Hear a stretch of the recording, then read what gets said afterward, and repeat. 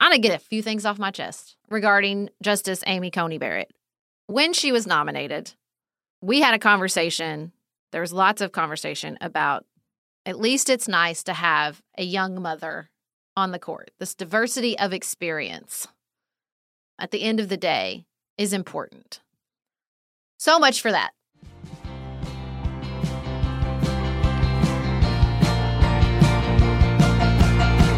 This is Sarah Stewart Holland. And this is Beth Silvers. Thank you for joining us for Pantsuit Politics.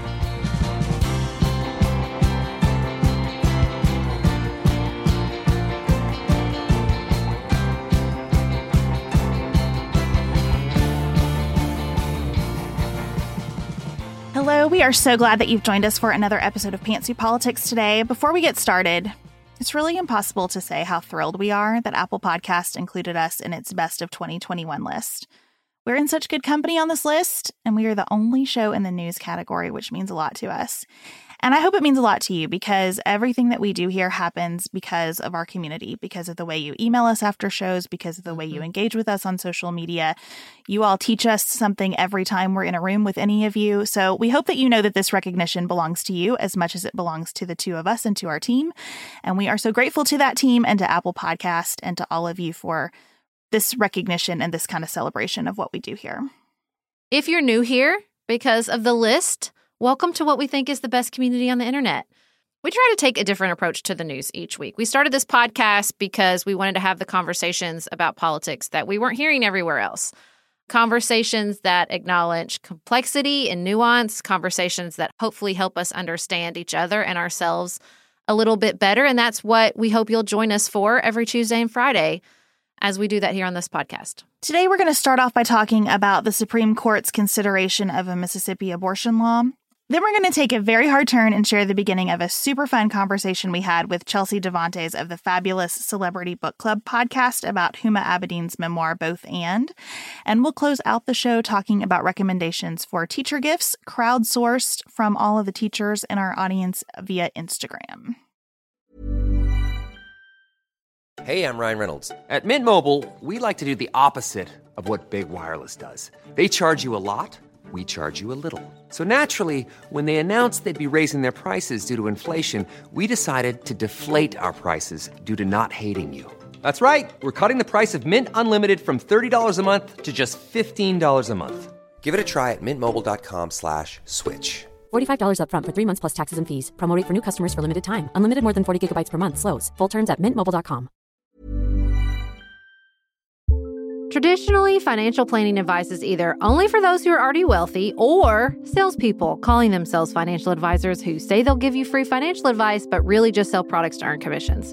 Fearless Finance takes a dramatic departure from either of those traditional models. Their entire business is built on making financial advice accessible and affordable because we know that financial literacy, stress reduction, and financial security are critical to overall well-being. I'm a little bit obsessed with Elizabeth, our Fearless Finance advisor. I've had an array of advisors in the past who answered questions like, should we be spending less on this, with evasive answers like, it depends on your priorities. Not Elizabeth. She answers with actually helpful guidelines. You're spending more than the average family of 5, or I'd like to see this increase by 6%. Thank you. This is Fearless Finance's mission, to make advice affordable and accessible. You meet with your planner virtually and they charge you by the hour. You only pay for the time you use down to a quarter hour. Their planners meet with you where you are on your financial journey, no judgment. Visit fearlessfinance.com today. You can chat with a planner for free to make sure it's a good fit, and you'll get $50 off your first planning meeting when you use the code PANTSUIT. That's fearlessfinance.com and use code PANTSUIT for $50 off your first planning meeting.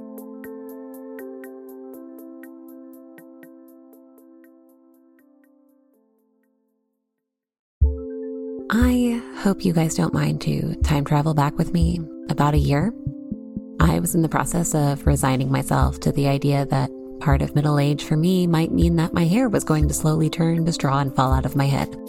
Drama aside, we all know that your hair and skin can sway your mood and impact your day in ways you can't underestimate. I have tried other custom beauty products and just found that they kind of made my hair worse. But ever since I switched to a custom hair routine with Prose, I've noticed so many benefits. Healthier hair, yes, but beyond that too. I feel like I don't have to blow dry my hair anymore in order for it to look good, because it's stronger, fuller, softer, and just looks nicer. Prose is made for people, not hair and skin types. Personalization is rooted in everything they do, from their in-depth consultation to their made-to-order model. My custom shampoo and conditioner, for example, were formulated to improve the smoothness and volume of my hair. And I really see, after months of using my custom formula and tweaking it with the Review and Refine tool for this season, that I have nice-looking hair all year long. Prose is so confident that you'll bring out your best hair and skin that they're offering an exclusive trial offer of 50% off your first subscription order at prose.com/pantsuit. So go get your free consultation, then 50% off at prose.com/pantsuit. That's prose.com/pantsuit.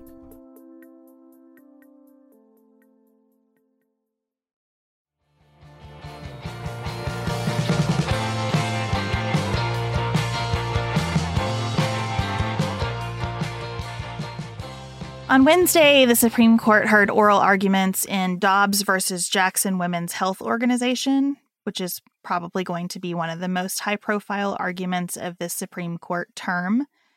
And Sarah, you said this morning that we could talk about it in terms of Dobbs versus Jackson Women's Health Organization, but this oral argument was really about Roe versus Wade and Planned Parenthood versus Casey. If you struggle with the shorthand of referring to those cases, we have an episode that we hope will be helpful to you. It's 5 things you need to know about abortion law, and we will link that in the notes today. It might be a good time for a refresher on some of that legal shorthand. But for the specifics of this case, what was actually before the court, Dobbs is Thomas E. Dobbs, the state health officer of the Mississippi Department of Health, and Jackson Women's Health Organization is the only state licensed abortion clinic in the state of Mississippi. Mississippi passed a Gestational Age Act, that's the name of the bill, in 2018 that prohibits a person from performing abortions after 15 weeks of gestation, except in medical emergency or in the case of a severe fetal abnormality. And those exceptions are highly policed within the language of the law. A physician is required to file with the state a report specifying the date the abortion was performed, the specific method of abortion used, the probable gestational age, and the method used to calculate the gestational age. A statement declaring that the abortion was necessary to preserve the life or physical health of the mother, specific medical conditions supporting the abortion, and probable health consequences of the abortion, and specific method used. If a doctor is found to have violated any of those requirements, the consequences are professional and civil: loss of license, fines, but it is not a criminal statute like the one in Texas. So this law has been obviously struck down in lower courts as a clear violation of Roe v. Wade. And the fact the Supreme Court took this case at all should give us our first red flag that really what's up for debate here is Roe v. Wade. I read the text of this bill this morning, and we're going to link it here. It is graphic to read this bill. It has graphic descriptions of what abortion procedures entail. It is extremely activist in its language. There is no pretending that this is a bill about protecting women or protecting medical standards of care. This is a bill written by and for people who think that abortion is wrong. And every subsection of this bill makes that pretty clear. So Mississippi takes this case to the Supreme Court very flagrantly throughout the process, saying it's time to do this because we have new Supreme Court justices. Mm-hmm. And they present really 3 questions to the court. I don't want to read those questions as they're stated in the petition because it's kind of difficult to follow. But the gist is, right now, abortion law is complicated, and a viability standard was established through Supreme Court precedent. And one possible way that the court could take their resolution of this case is revisiting that viability standard. So not completely overturning Roe versus Wade, but getting into the cases that followed it where the court tried to come up with some way of saying that there is some right to an abortion under the U.S. Constitution, but that right is not unlimited. And we, the court, are going to figure out what the scope of that right looks like. And viability is basically how the court has done it. But there are other sort of benefit and burden balancing tests. So Mississippi, in their briefing, seemed open to that more surgical path to chip away at the right to an abortion by changing that viability standard. But then when they had a chance to do oral argument, they just went right in that Roe versus Wade has poisoned our politics and our democracy and needs to be overturned. And I think so many Supreme Court commentators anticipated more support from the bench of a more surgical approach. You know, everybody was quoting Amy Coney Barrett at a speech she made recently, like, we don't want people to think the Supreme Court is partisan hacks. I think they were looking for some hesitancy from her, a more Roberts-like approach from maybe Kavanaugh. But really, it was only Justice Roberts up there thinking through this 15-week viability change. Well, let's just make it 15 weeks instead of our current very confusing viability standard. Because, you know, not to state the obvious, viability is always changing. Medical technology advances, and the number gets lower and lower and lower. And so he was up there alone making that case, and I think it shocked everybody. And we're like, oh, whoa, we're way closer to overturning Roe v. Wade than we thought we were. I have a hard time knowing what to say about this, because on the one hand, I am always saying to our Nightly Nuance audience on Patreon and Apple Podcast subscriptions that oral arguments are just oral arguments. And a lot of really important discussions follow those oral arguments. Oral arguments are sort of an opening for the justices, but then there will be vigorous, I am sure, debate among the justices, exchange of drafts, legal research added to the mix of considerations that have been presented by all the briefs in this case. And we don't know until we know. At the same time, I think there is something important about the fact that the justices, knowing how polarizing this case is and knowing that because of changes necessitated by COVID-19, oral arguments are now much more public than they've ever been. I think we saw justices intentionally socializing what could happen if they make a major change here. And so, as much as I want to say, we don't know anything yet, let's not do this, I think that these were very smart people who were telegraphing where they were going for a reason. Yeah. And before we get into sort of where the decision is headed, I'm going to get a few things off my chest. One, regarding Justice Amy Coney Barrett. When she was nominated, we had a conversation. There was lots of conversation about at least it's nice to have a young mother on the court. This diversity of experience at the end of the day is important. So much for that. Her questioning and her positioning that how is abortion such a burden when you can just give the baby up for adoption or leave it in a safe haven makes me so angry. It's hard for me to articulate it. That a mother of 7 who has carried pregnancies, given birth, would act like, what's the big deal? Just give them up for adoption. Makes me want to scream. And not because I haven't had those conversations with women in my life, I have, but they are always privileged women with a very singular life experience, with a lot of support. Obviously, she has 7 kids and she sits on the Supreme Court. Like, it's such ladder pushing. I cannot handle it. Well, she's also an adoptive parent. And we have several people pointing out in our audience today that there are some wonderful adoptive parents, and also adoption comes with a lot of trauma in the very best of circumstances. So to talk about it like it is a magic fix to a problem as complex as a pregnancy that for whatever reason, carrying that pregnancy to term is not available, it's a bad look for adoption. It's heartless. That's how she sounded. She sounded heartless, dressed up as empathetic, which is the worst. It's the worst. So I just needed to say that first and foremost. I had to exorcise that demon. That's probably not going to do it for me. My husband's probably going to hear lots of screaming about this moving forward as well. But well, can I just pop in for a second and say, to recognize that we got a lot of people listening in a lot of different places. I think heartless is difficult to bring into the room because for people who believe that there is a person at stake on both sides of the equation, Heartless gets thrown back a lot at people who advocate for choice in this situation. So I just want to be careful about motivations in this conversation because it's frustrating. I agree with you. I listened to some of her remarks and thought about that feeling of waiting for a pregnancy test in the best of circumstances when I did not want to be pregnant, in the context of happy, loving, supportive relationship where we absolutely could have brought a child into the world when I did not want to and was waiting for a pregnancy test. Just that feeling, I can live it again in a second. So I'm also troubled by what she said, but I just want to be careful with heartlessness because I feel like we keep doing that to each other and it keeps us in this terrible nightmare scenario that we're living through the Supreme Court, which is like the worst body to try to help us resolve it. Let me expand on what I mean by that and why I stand by heartless.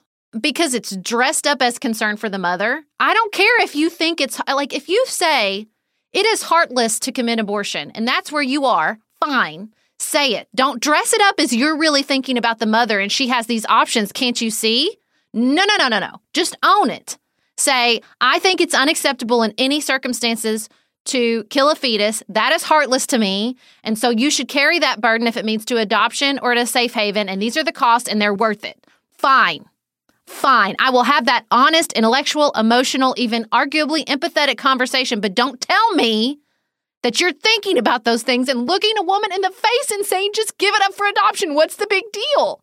After having 7 kids, after adopting a kid, she has to know what that means. I know she does, so just own it. Bring that diversity of experience to the court in an honest way, and that is not what she did. Sorry, it is hard to pivot from that anger. I apologize. Well, you don't need to apologize for being angry, and I'm not trying to be attacking of you. I just want to be... No, I don't feel that. I just am trying to think through, where we are, because this is an emotional thing. It was weird. How I feel about this depends entirely on what question I'm asking, It was weird legally that I felt like Brett Kavanaugh was more honest about the question than anybody else on the court.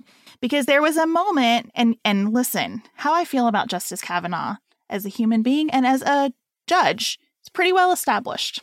Mm-hmm. It is not positive if you're new here. But there was a moment when Justice Kavanaugh said, here's the problem. You don't accommodate both. If you believe there are rights on both sides of this equation, you have to pick one.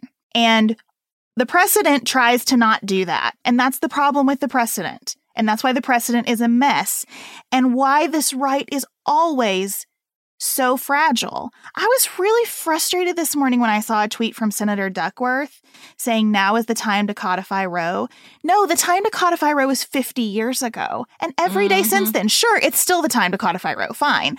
But we keep walking up to this ledge. Every case the court takes walks us up to this ledge because, as Justice Kavanaugh said, what courts really do is prioritize rights.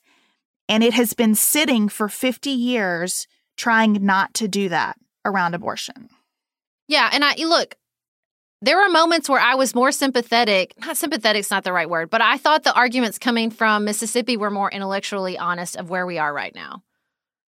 When Sonia Sotomayor said, will this institution survive the stench that this creates in the public perception that the Constitution and its reading are just political acts? I don't see it as possible.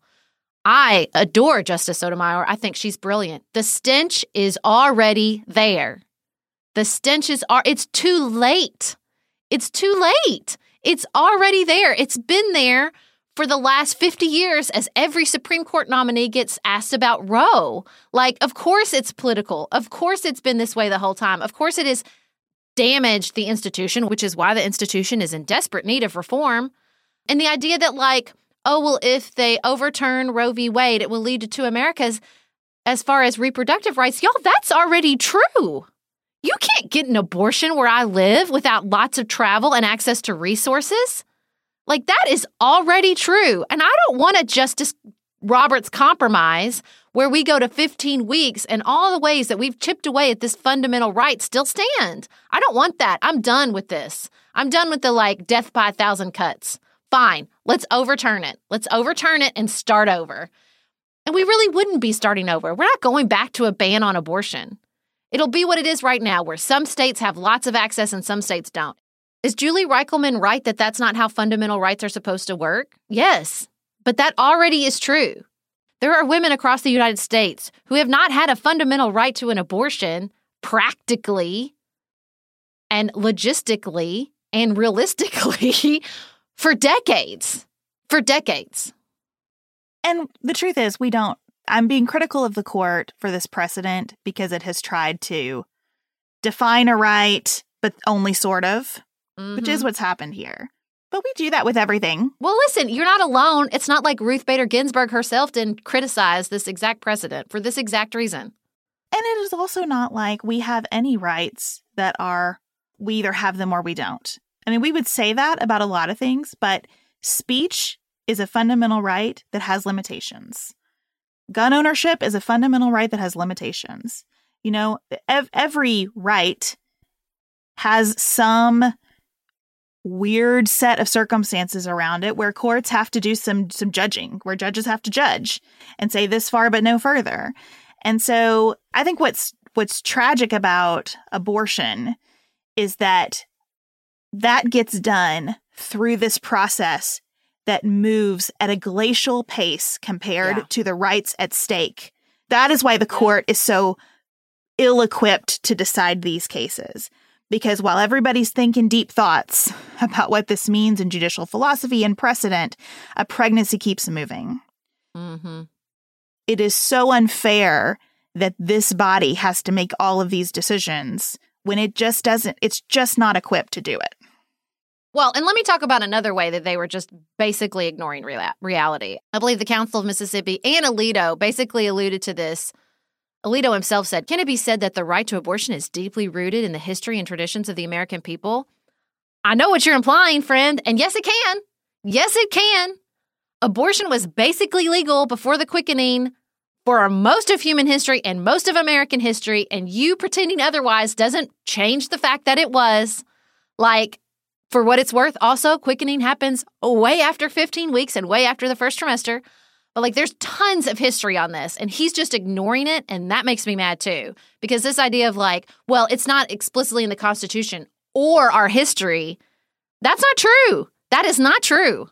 I mean, Alito has told us in so many cases, in so many speeches, in so many ways, that his view of what constitutes history is what were the prevailing norms among people like him at any point during human history. I mean, Alito has a very leave it to beaver sensibility about this country. Yes. And is extremely candid about that on the court. And I think that's where I also struggle with the commentary around Amy Coney Barrett, because she is not really different from him, and we expect so much more of her than him. And it's tough. And she is not alone. There are lots of women that you could talk to about this issue and hear exactly what you heard from Amy Coney Barrett. And they count. You know what I mean? I disagree with them, but they count.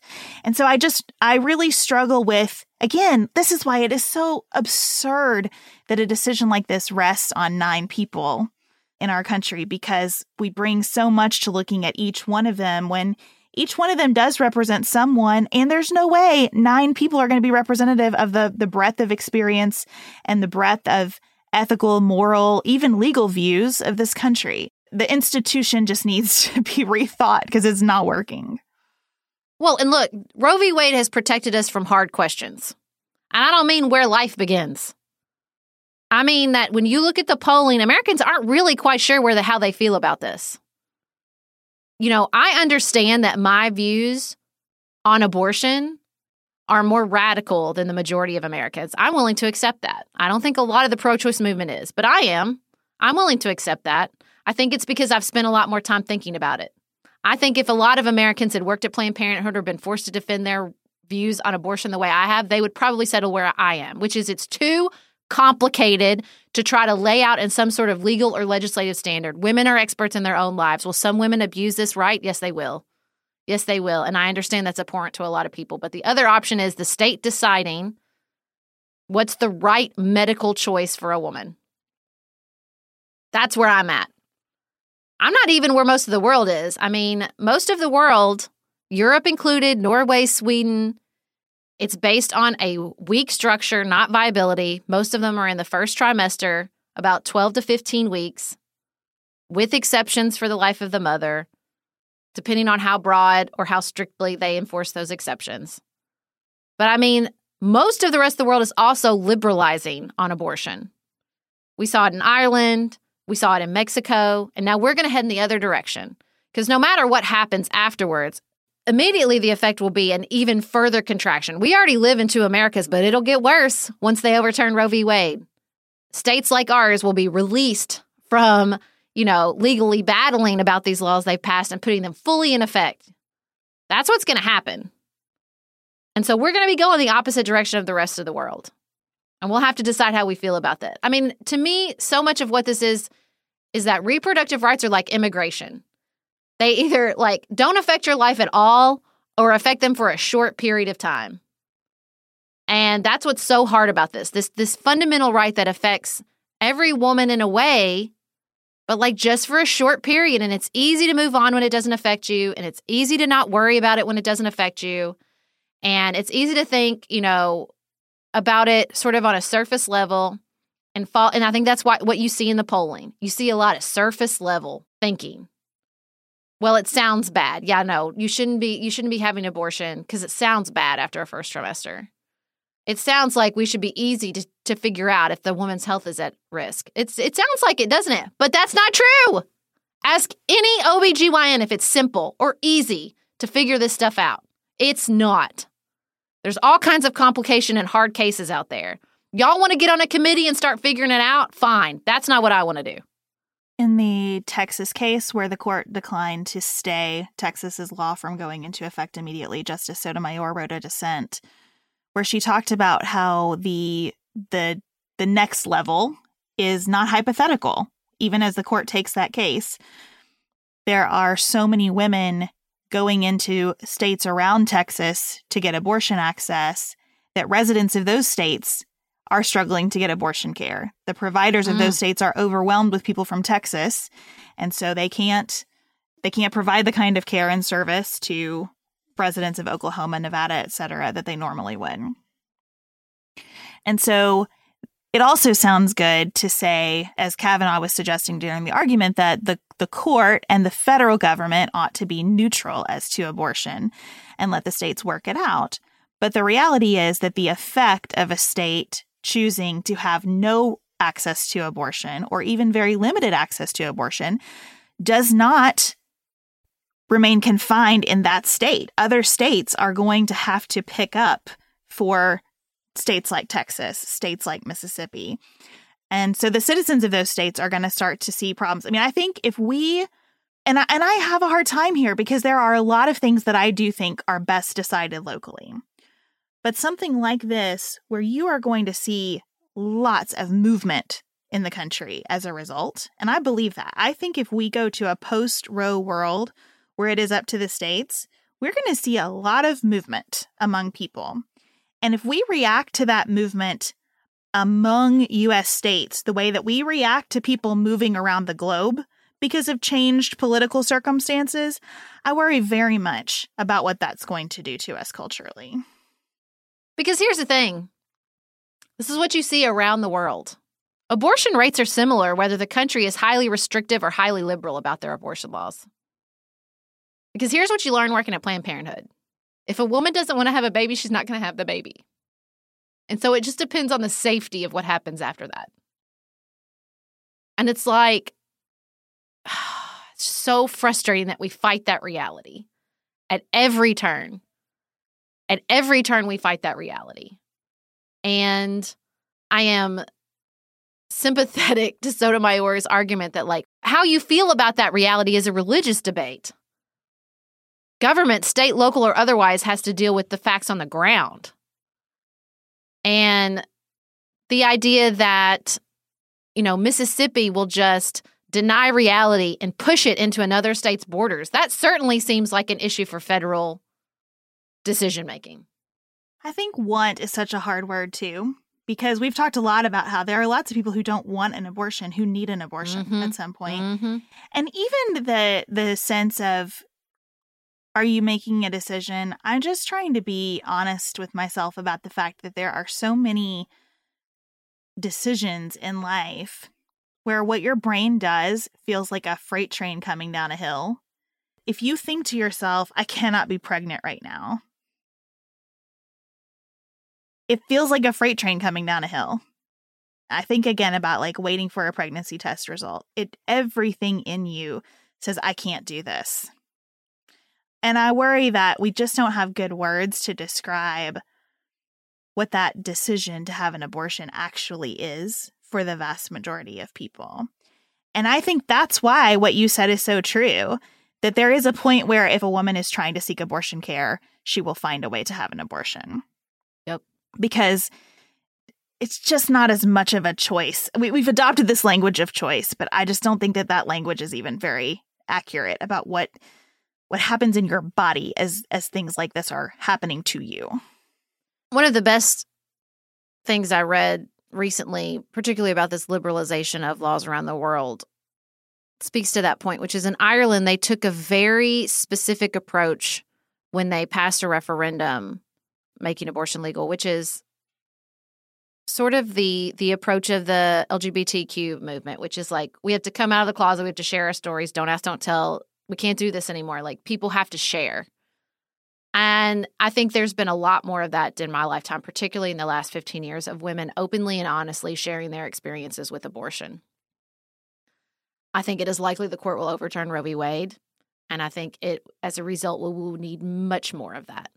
We will need much more open, honest conversations, hard, vulnerable conversations saying, like, this is what this looks like. This is what we're telling you. It's hard and complicated. I could have very easily been in that position had the baby I lost not had a heartbeat. I think about that all the time. I had a D&E. That is an abortion procedure. It's just my baby's heart had stopped, so I wasn't subjected to terrible hoops and waiting periods and shaming in one of the worst moments of my life. And we're just going to have to hear those stories and understand, like, this is not easy. It belongs between a woman and her doctor, because the complications of these situations, and I don't just mean medical complications, I mean economic, psychological, age, geographic, domestic violence. I could go on for hours because it is as enormous and complex as the human experience. Because you know what women are? People having human experiences, including surrounding pregnancy. And I would just like some acknowledgement of that. Well, I'm certain we're going to continue to talk about this. We are going to dramatically change directions now. And I'm so glad that we have this conversation to send you into the weekend, as we have been having such an intense one. We were thrilled to spend time with Chelsea Devontes, who is a writer, comedian, filmmaker, and host of Celebrity Book Club, a podcast that recaps and celebrates the memoirs of amazing celebrity women with humor and warmth and grace. We read Huma Abedin's memoir about her time working with Hillary Clinton as First Lady and Senator and Presidential Candidate and Secretary of State. It is a very rich text, and we had a very rich discussion. We're sharing the first 20 minutes or so here, and hope you'll go over to Celebrity Book Club to listen to our full conversation with Chelsea that made us laugh hard and get a little teary too. Hey, I'm Ryan Reynolds. Recently, I asked Mint Mobile's legal team if big wireless companies are allowed to raise prices due to inflation. They said yes. And then when I asked if raising prices technically violates those onerous 2-year contracts, they said, "What the f*** are you talking about, you insane Hollywood ass f- So to recap, we're cutting the price of Mint Unlimited from $30 a month to just $15 a month. Give it a try at mintmobile.com/switch. $45 up front for 3 months plus taxes and fees. Promo rate for new customers for limited time. Unlimited more than 40 gigabytes per month. Slows full terms at mintmobile.com. We use our phones for everything at this point, but did you know that you can use it for some sexy me time? Don't worry, your fantasies are safe with Dipsea. Just don't forget to use your headphones. Dipsea is an app full of hundreds of short, sexy audio stories designed by women for women. They bring scenarios to life with immersive soundscapes and realistic characters. Discover stories about second chance romances, adventurous vacation flings, and hot and heavy hookups. And there's a growing library of fantasy series with vampires, Greek gods, and fairy smut to explore the bounds of your pleasure. New content is released every week, so in between listening to your favorite stories again and again, you can always find something new to explore. They also have soothing sleep stories, wellness sessions, and sexy written stories to read. Let Dipsea be your go-to place to spice up your me time. Explore your fantasies, relax and unwind, or even heat things up with a partner. For listeners of the show, Dipsea is offering an extended 30-day free trial when you go to dipseastories.com/pantsuit. That's 30 days of full access for free when you go to dipseastories.com/pantsuit. dipseastories.com/pantsuit.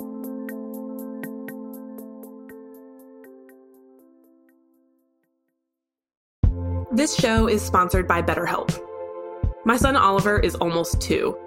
The desire for more hours in the day has never been more real for me in my life. An extra hour for reading, for sleeping, for working, for playing, I could use any of it. A lot of us spend our lives wishing we had more time. The question is, time for what? If time was unlimited, how would you use it? The best way to squeeze that special thing into your schedule is to know what's important to you and to then make it a priority.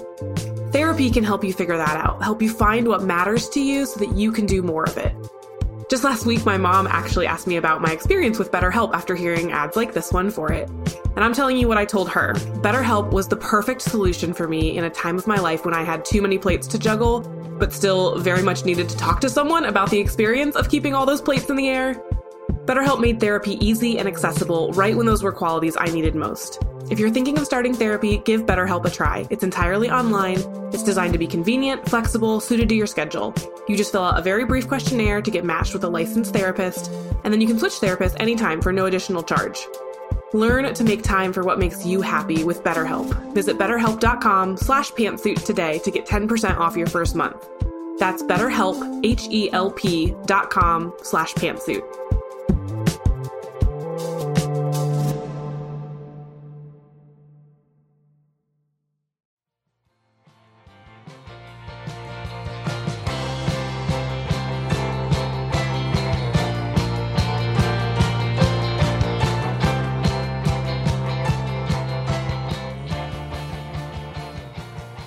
You know what both of our podcasts have in common, I realize, is we treat people like humans. What a theme to connect on. It's a novel concept. It shouldn't be so rare and niche, but that's where we are. The treat people like humans category. Mm-hmm. Yes, treat them like humans. And look, humans can be f***ed up and dramatic and crazy. Oh, yeah. But they're still complicated. Humans. So complicated. Yes. Okay, so let's dive in. First off, for anyone who feels like maybe they know the name Huma Abedin but don't fully know it, she was Hillary Clinton's right-hand woman in several positions, but she was Hillary Clinton's girl for everything for over 25 years. Continues to be. Yeah, and is now this friendship. And she was married to Anthony Weiner, the congressman, who famously tweeted a picture of his wiener and then tweeted a picture of his wiener next to some other things. And just a lot happened. And so this book. A lot happened. Oh my God. I felt like it was an extra long episode of Scandal. Did you guys ever watch Scandal? I was like back in the saddle. You know, it seemed so long, but like there was so much to say. I mean, she really did kind of breeze through a lot of parts that she probably could have written several books about on their own. Absolutely. Well, because she starts with like deep into her family history, which I thought was so interesting. Ooh, okay. Let's dive into that. So first, before we do, what made you guys so excited about Huma? Because we had a couple options, but what made you interested in this book? Well, public disclosure. First and foremost, I worked for Hillary Clinton's 2007 presidential campaign. Whoa. I worked very closely with Connolly, who she mentions at the end of the book. Rob Russo is a friend of mine. It's so weird to read these people's names in this book. Oh my gosh. Yeah, and so I worked, I didn't work closely with Huma. I only ended up doing like 3 or 4 advanced trips, and I was like, this is not for me. I do vividly remember one time seeing John Cusack in the lobby, who I believe she was like casually dating at the time. Wait, who was casually dating? Huma. No. She didn't bring this up in the book, but believe me, it's a thing. Okay, this changes a lot. Keep going. Wow. And she was lovely to work with. But, because my interactions with her was like as this like super important player with a celebrity meeting her in the lobby and like who shows up in the pages of Vogue on occasion. Yeah. I definitely had a perception of her that was wiped clean with this memoir, let me tell you. Really? What perception did you have before going into the memoir? Well, I think I definitely I did not understand that she was so devout. That makes so much more sense knowing what I know about Hillary Clinton, the fact that like their partnership was so close. Yeah, I did not know that she was so devout. I did not know that he was like her first true like love, her first real boyfriend really.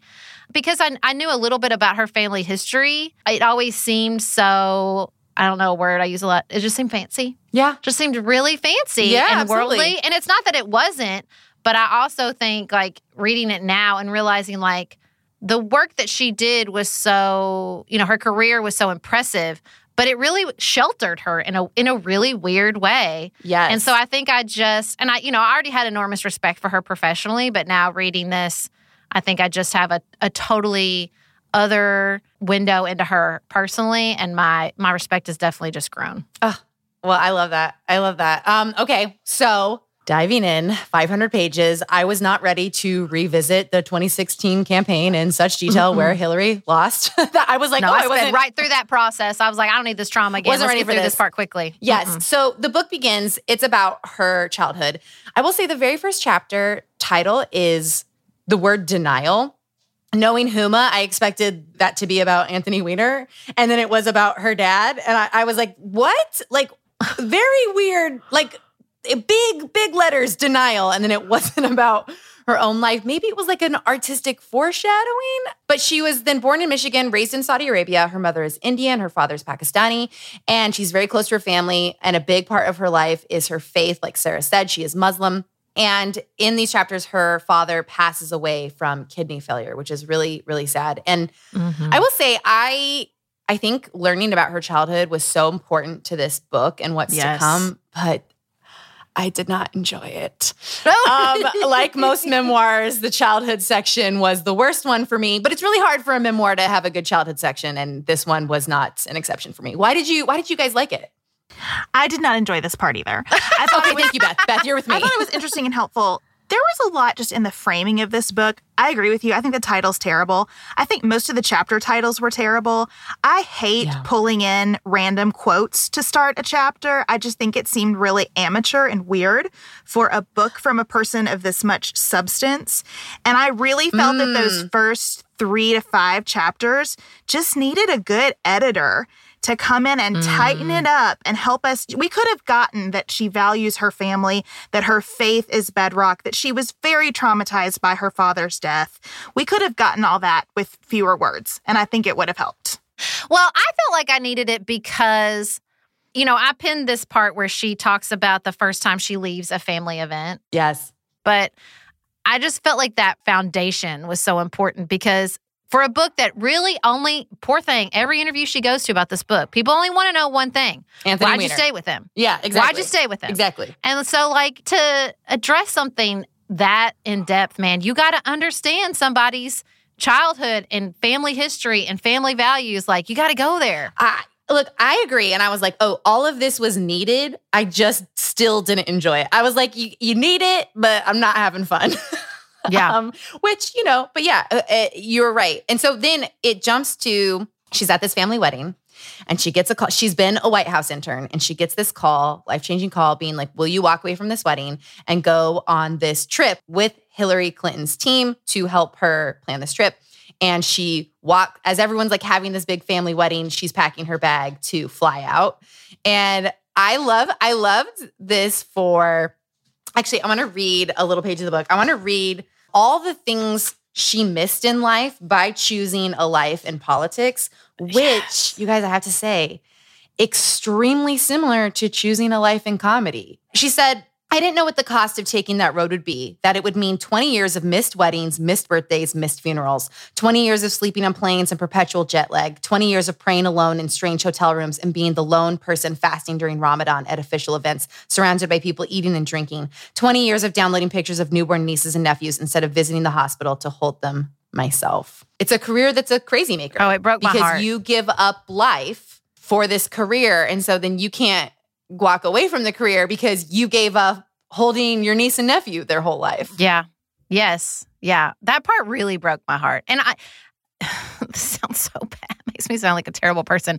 But I felt like, I'm glad I'd walked away from that. Like, because I left Washington, D.C. to move back to my hometown. That doesn't sound terrible. It's a nice move I could see it. I could see what, like, especially the advanced work. That work that she, I only did 3 or 4 trips, but the way she describes it, I marked another part where she really walks through, because that's where she like really kind of, proved her mettle and like earned her stripes, was in advanced work. And that stuff is so hard. It is so relentless. It's not like you're ushering legislation through, right? Where you can be like, look what I did and the impact on the world. It's just like one trip after the other. And it was some of the coolest stuff I've done in my life. Like, I loved getting to know the Secret Service, and I can definitely see how you would fall for it, right? You'd fall for that life and the adrenaline rush and the just on. And especially and I can definitely see how you'd fall for it with Hillary Clinton, because, my entire experience with her makes every word that Huma writes about this book like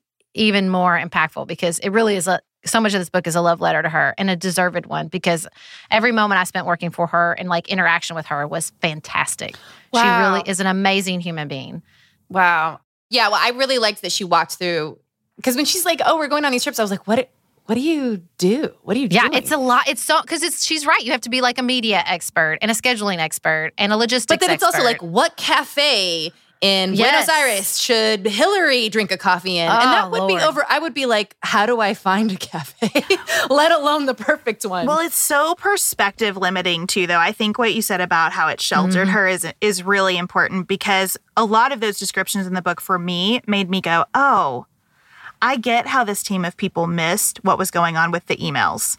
I get how they missed, you can just understand why the rails come off so many things from public perception, because they are so inside this world that they can't imagine it being interpreted through a different lens.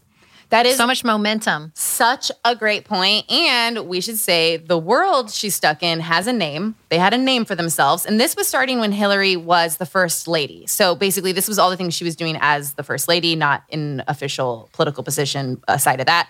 It was called Hillaryland. Hillaryland. And they called themselves Hillaryland. And you guys, oof. Like, branding was bad really from the 90s. Like, I can't believe this is the name they chose for themselves. It sounds like a doll factory, or like a weird, like your aunt's skincare line, or a TV company, which is Shondaland. But it's like, oh, yeah. Can I read this moment about Hillaryland, though? Because it's just so many ways I've tried to express this. Oh, my God. And Sarah was in Hillaryland. I was in Hillaryland, for sure. These were the women I worked with, those who climbed up the ladder, but instead of stepping on the fingers of the women on the rungs below, reached their hands to pull up the lowest of us. Hillaryland is all about, what do you need, and let's get this fixed. Hillaryland is, how is your mom feeling, and you should talk to my allergist. Hillaryland is, happy birthday, an amazing job, and get some rest. Hillaryland is all of those things, because Hillary Clinton is all of those things. I love that part so much. But Sarah, I read that and I was like, isn't that the basics?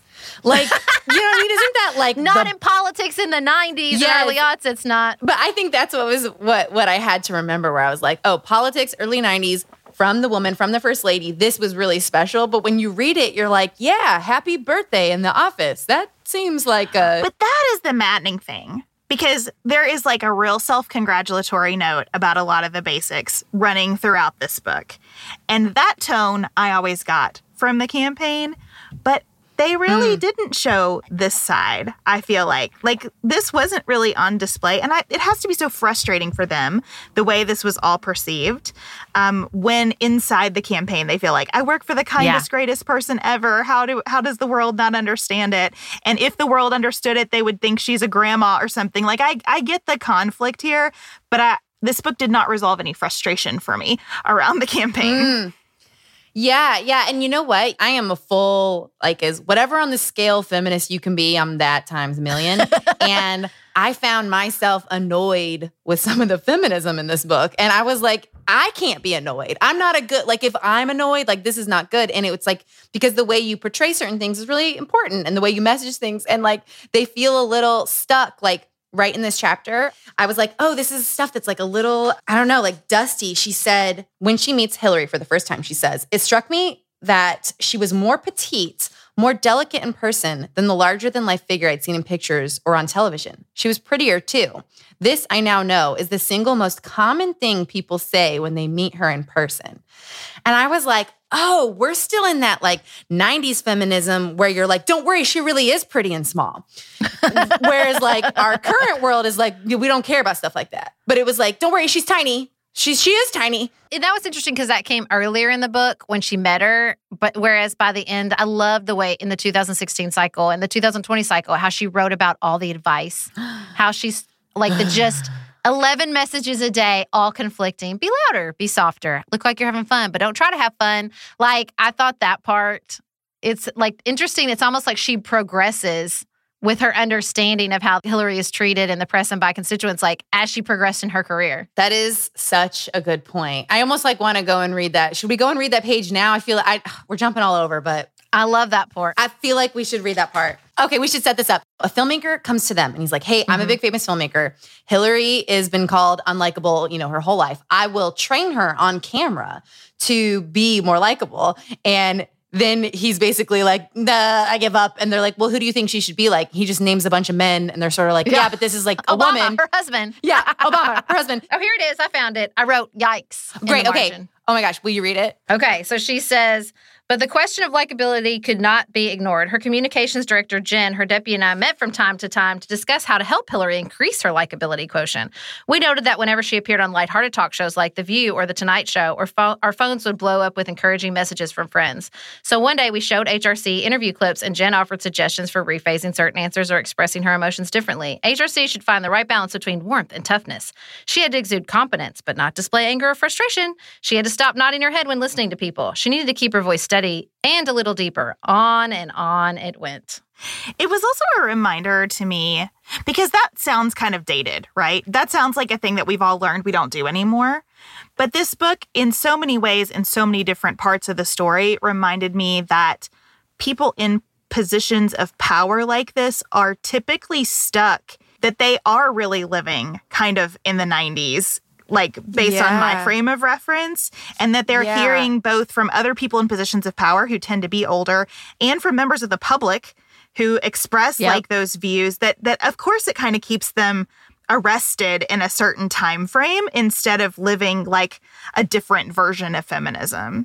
And weirdly, it kind of goes with the problem with polling in modern times, which is that to poll someone, like, you got to have a landline. Right. And so you're really hearing from a certain group of people. And then to take your polling results and like affect your campaign is like, that's not really a reflection of, who are the people showing up to like let you know what's wrong with you. That doesn't represent everyone. I think that's such a good point.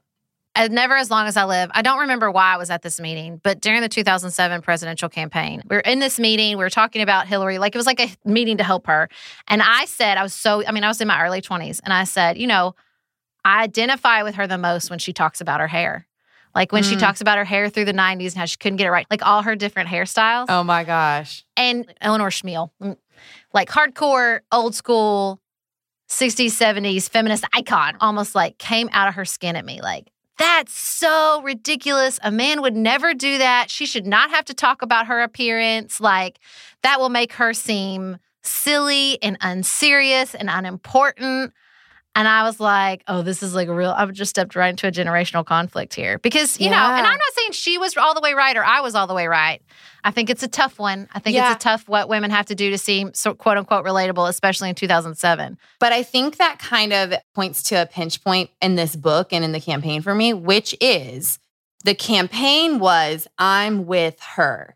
And they really noted she was a woman. They're constantly booking out buildings with glass ceilings to have their events in for the symbolism. Like, it really was geared towards that. So if you are going to gear towards that, then you have to own that you are a woman and you're here to talk to women. And then they would be like, no, but that's silly and dumb. And you're like, then why is everything pink? Well, that was 2007 though. Oh, right. That was until 2016. After she learned the hard lesson with Obama, I think, of feeling like, and it's so crazy too that they did it twice and they had to learn all these.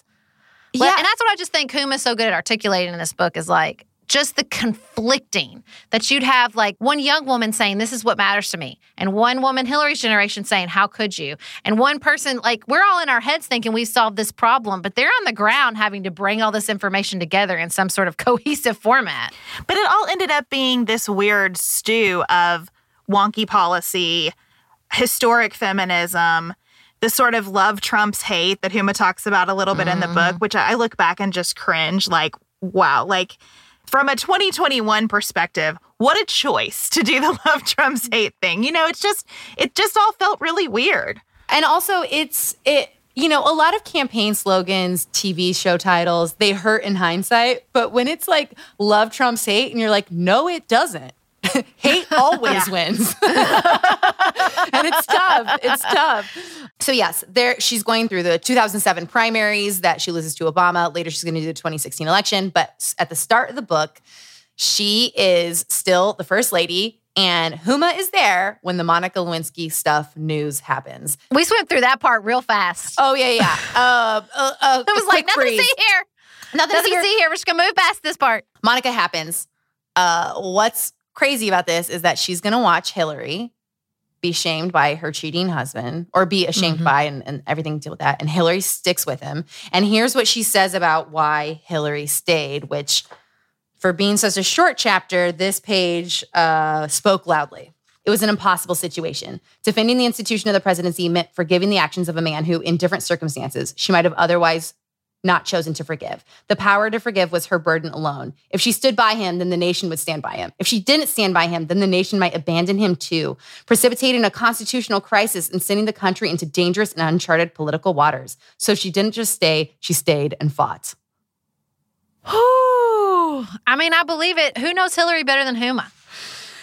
Like that she would have seen it from that perspective. Whether it's right or not, I believe that that's maybe what she was thinking. Beth, you don't look like you believe it.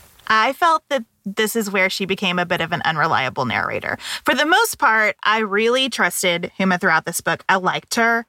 I thought she was a person who was really owning a lot of her own complexity. But there were moments like this where I thought, this sounds like a person who spent her entire career in Hillary land and is looking through 2021 eyes at the 90s and trying to tie a neat little bow on this to get past it, because she can't write a book without including it, but she doesn't want to really talk about what was going on. And I believed her in the moments when she said, basically, I was a busy intern in the First Lady's office. That was all happening in a different universe than I was working in every day. Yeah. That felt totally authentic to me.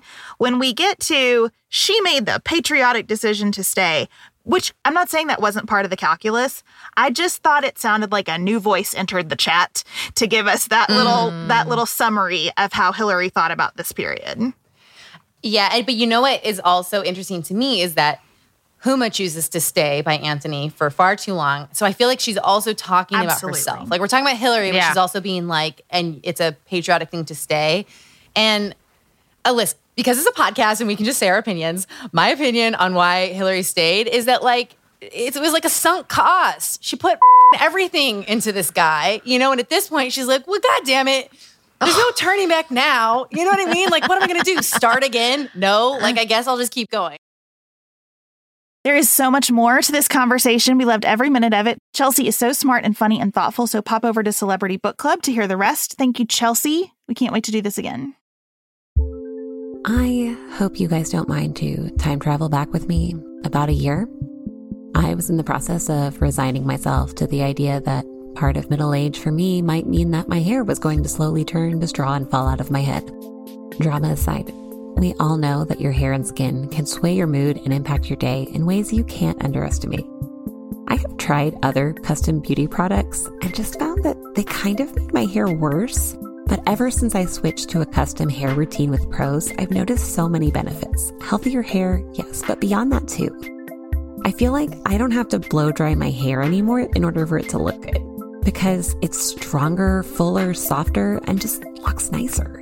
Prose is made for people, not hair and skin types. Personalization is rooted in everything they do, from their in-depth consultation to their made-to-order model. My custom shampoo and conditioner, for example, were formulated to improve the smoothness and volume of my hair.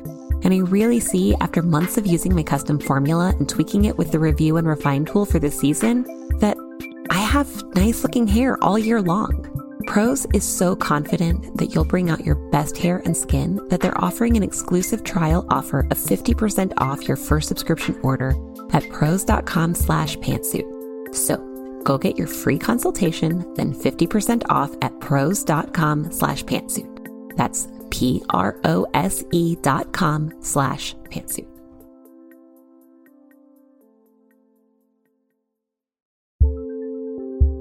Do you want a bra that's sexy or a bra that's comfortable? Traditionally, the advice would be pick one. But thanks to Third Love, you can have both. Third Love was started to take all the frustration, out of bra shopping. That's why they make solutions for every bra problem, aka problem. Their bras make it easy to bring back perkiness you haven't seen since high school, get smoothing, you know where, and have straps that actually stay put. Designed at their headquarters in San Francisco and made from premium materials, they put every style through hours of wear testing on real women, including themselves, before it's given the stamp of boob approval.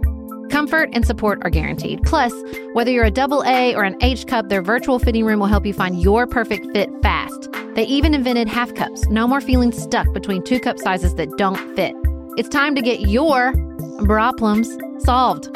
Visit thirdlove.com and get $15 off your order with code PODCAST15. That's code PODCAST15.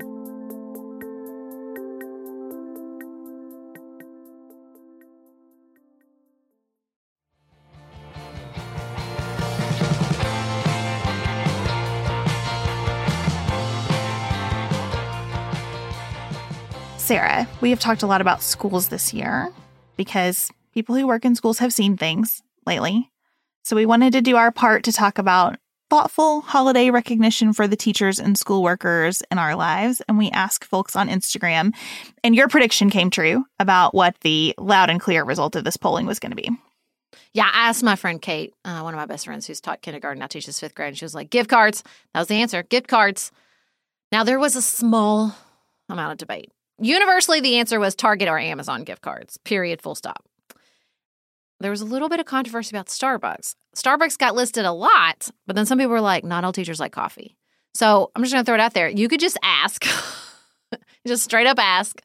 There was also a request for Teachers Pay Teacher gift cards, it's a cool website in case you've never been in there. I participated in Teachers Pay Teachers during the homeschooling portion of COVID lockdown because teachers can buy worksheets that other teachers create. I mean, some teachers, I think, make their full-on whole living at Teachers Pay Teachers and don't even teach anymore.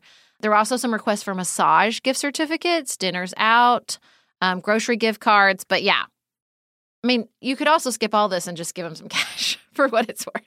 Well, a few people mentioned alcohol, and I kind of feel about Starbucks and alcohol similarly. Like, you need to know the person if you're going to make that kind of entree into their lives. My takeaway from this was broader is better, because we also heard from teachers who said, really, I just want things for my classroom. I need some fresh school supplies by this point in the year. I need some headphones. I need some hand sanitizer. And I get that. And it also kind of feels like giving your wife a vacuum cleaner to me. You know what I mean? Like, or giving your husband some kind of tool for around the house. Like, I don't love that. So cash and very broad gift cards where people could buy anything they want, including things for their classrooms, if that's the direction they choose to go, felt better to me after reading our sample size here. And of course, we heard a lot of support for things that make our jobs better.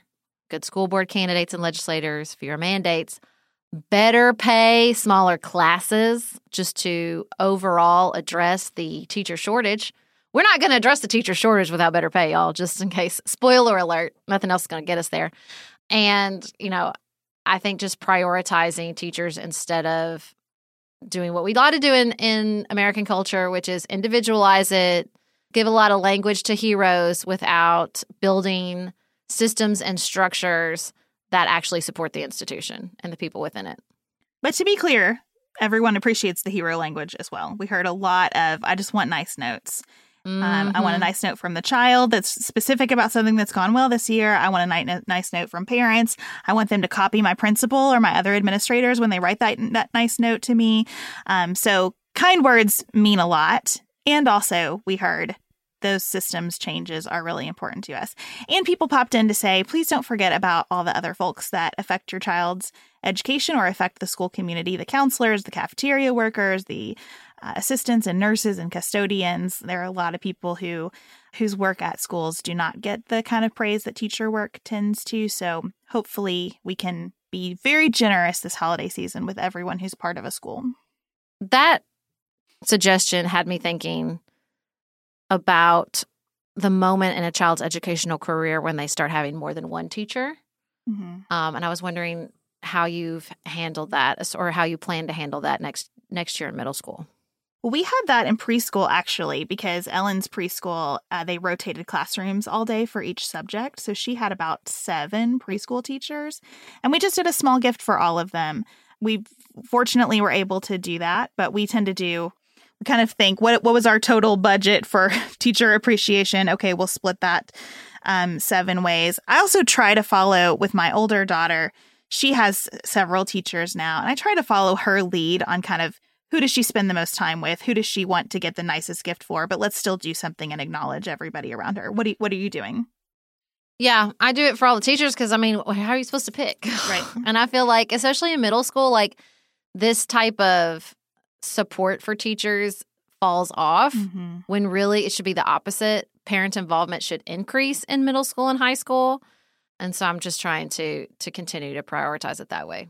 Well, thank you to everyone who chimed in with a recommendation here. We hope that you all will go forth and get your gift cards and your nice notes, maybe some cash, and appreciate all of the educators and professionals in education in your lives. And we are so grateful that you joined us today. Thank you again to Chelsea Devantes and the Celebrity Book Club team, to Apple Podcasts for including us in the Best of 2021 list. We'll be back with you Tuesday and look forward to hearing from you between now and then. Have the best weekend available to you.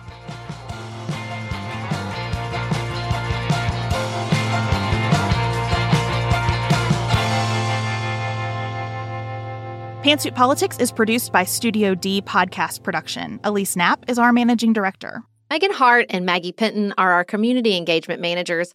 Dante Lima is the composer and performer of our theme music. Our show is listener supported. Special thanks to our executive producers: Martha Brunitsky, Linda Daniel, Allie Edwards, Janice Elliott, Sarah Greenup, Julie Haller, Helen Handley, Tiffany Hassler, Emily Holiday, Katie Johnson, Katina Zuganellis-Kasling, Barry Kaufman, Molly Kors, The Creeps, Lori Ladow, Lily McClure, David McWilliams, Jared Minson, Emily Neasley, Danny Osmond, The Hesitons, Tawny Peterson, Tracy Putoff, Sarah Ralph, Jeremy Sequoia, Katie Steigers, Karen True, Annika Uvaline, Nick and Elisa Vallely, Amy Whited, Melinda Johnston, Ashley Thompson, Michelle Wood, Joshua Allen, Morgan McHugh, Nicole Berkless, Paula Bremer, and Tim Miller.